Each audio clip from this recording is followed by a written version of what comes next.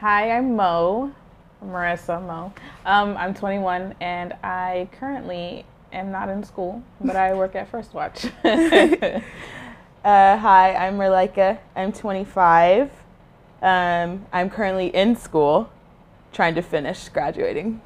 So, Well, one time I was walking home from school and there's like this crosswalk to like get to the other side of the street, and I was waiting for the light to change, and the light turned green for the cars to go, and this car slowed down and he threw ice water at me and called me the N-word. Hard ER. And I think after that day, like, I've become very reserved. Like, I don't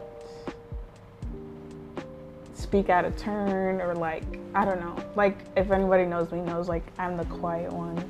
And I think like after that day, I've just been like, yeah, very to myself. But yeah, that day will forever stick with me, I guess. mine was a few years ago.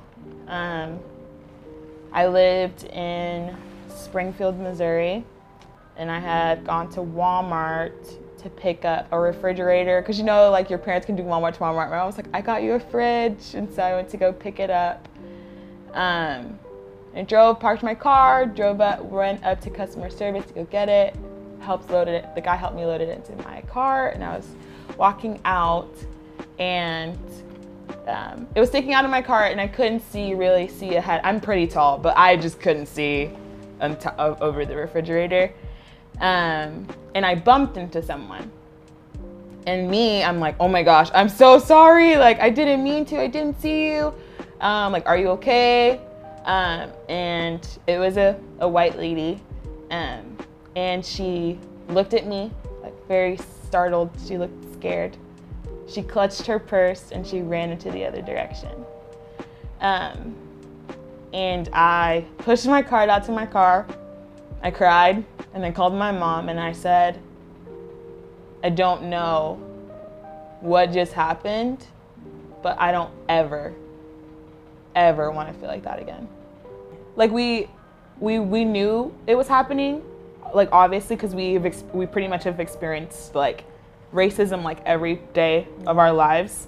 But unconsciously, we kind of would block some of it out, because after a while, it takes so much of a toll on you that you numb it out. You just numb it out.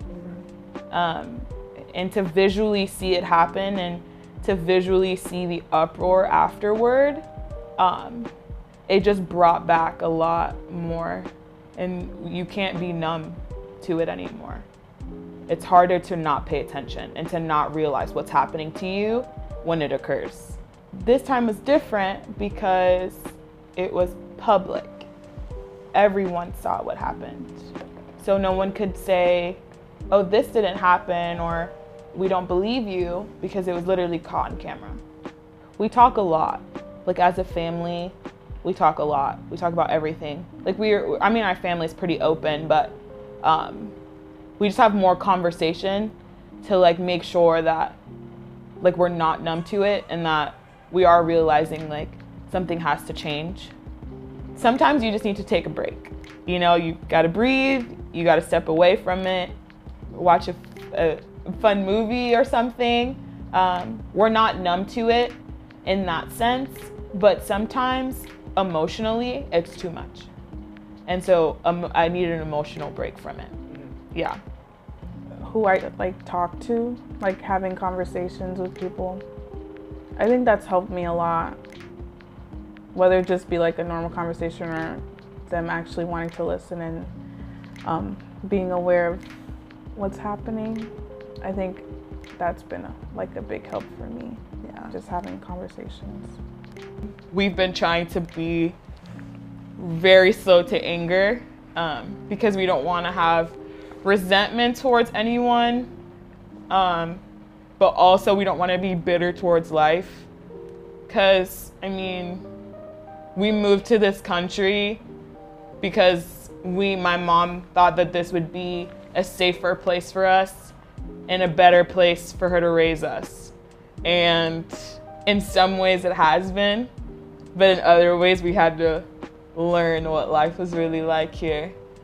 I think the biggest thing is how people are kind of putting everyone into the same category, especially with the Black Lives Matter movement. Because in one part, it was literally just a hashtag that came out, and it was because of what happened with Trayvon Martin.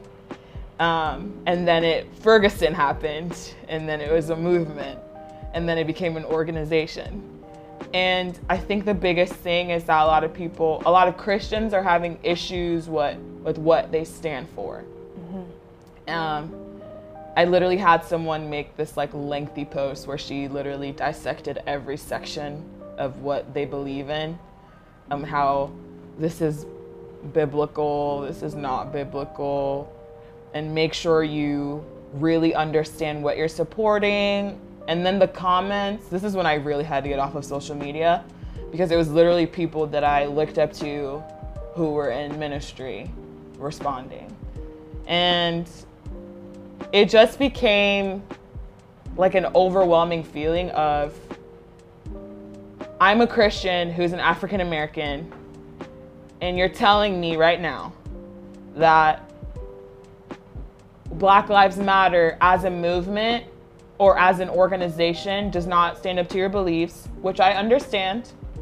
But at the same time, to me, that's saying that I don't matter that much to you because there's bigger problems in the world. Or we can only fix this with, the gospel or the love of Christ. Like, faith came with you. There's work to do. Like, believe in the gospel changing people's lives and love and all of that, but you still have to do the work. And I feel like a lot of people right now are just talking. A lot of talk or sharing a lot of Bible verses. And I'm like, that's great. Thanks for the encouragement today, but what else are you gonna do? Like, what are you gonna do? You need to do something. Whether it's you get up on that stage in front of your church body and speak up. Or you say, we're gonna have a conversation as a staff and we're gonna fix this in the body of Christ that attends our church. Or we're gonna make sure that everyone that attends this church feels included and welcomed and loved. Because if we don't, we are part of the problem. People are like, well, my ancestors did that and my family doesn't believe this way. Okay, but how are you raising your children to believe? Because if you don't fix this now, my children are going to be dealing with this. And I would prefer it not to be that way. Those posts that everyone's sharing that's saying like, if you're silent, you're being racist. And I'm like, that's not necessarily the case. Like, if you don't have anything to say, then that's fine. In my perspective, I think it's like, if you're being silent towards your friends who are different. Like, if you're not checking in on them, or like, you only talk to them when you need something. Like, I feel like if you're being silent towards your friends and not like genuinely checking on them and seeing how they're doing, because like this is taking a toll on a lot of people's mental health. And like, it's hard when those people that you think would like be there for you aren't. If your silence is on social media, I would rather you be very loud in your private life. Like, if you have racist family members, call them out. Like, what are you reading to your kids? Like, what are you saying? Are you thinking about what you're about to say before you speak? Like, it's things like that. Like, I would rather people be silent on social media and work within themselves, because this is definitely a heart issue. You can't fix this. This isn't going to happen, and this isn't going to work. You know what I mean? And so I think a lot of people need to remember that. The first like Bible verse or like Christian thing to say is like, love others. And it's just like, it's been so overused, and like that's hard because like that's what we should be doing.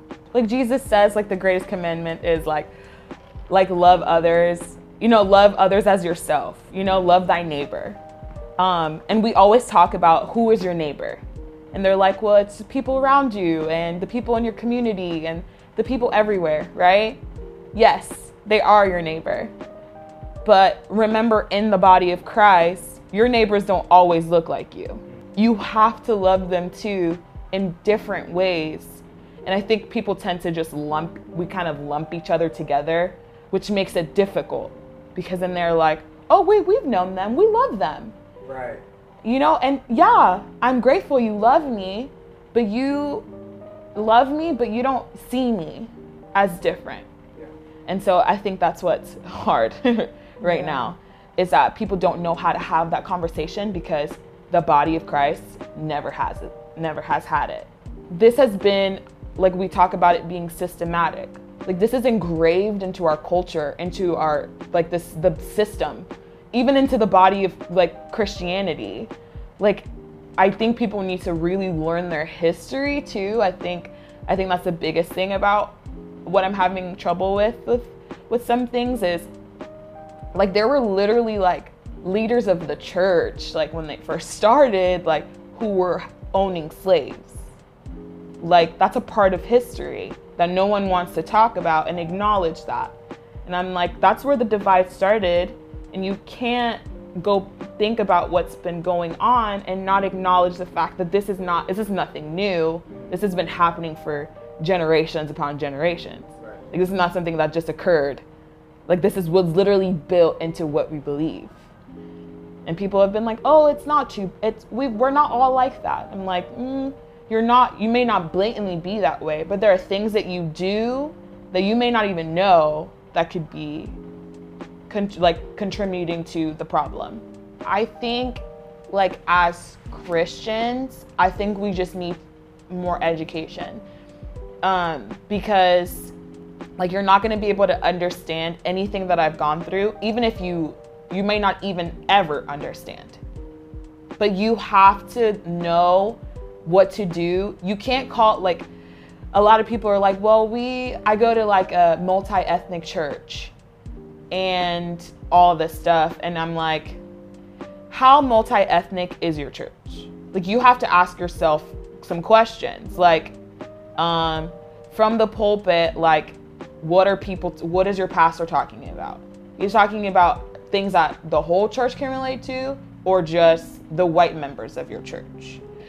The whole body needs to feel like they're a part of something. And if they don't, it doesn't work, which is why we're having this division. Like we would love for people to be like, everyone to be like, racism is wrong. Like this is a pure evil and we need to get rid of it and things need to change. But at the same time, there are some people who are just way into the thick of what they believe in, that they have to change their mind and we can't do it for them. Yeah. Which is like my biggest thing. It's like when you think about sharing the gospel with someone, that you can't save them.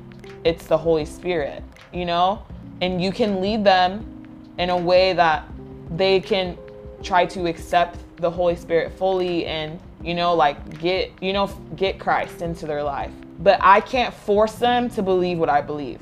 And I can't force them to hear my side of anything. That's ultimately their decision. And it's the same with this. People have to learn for themselves.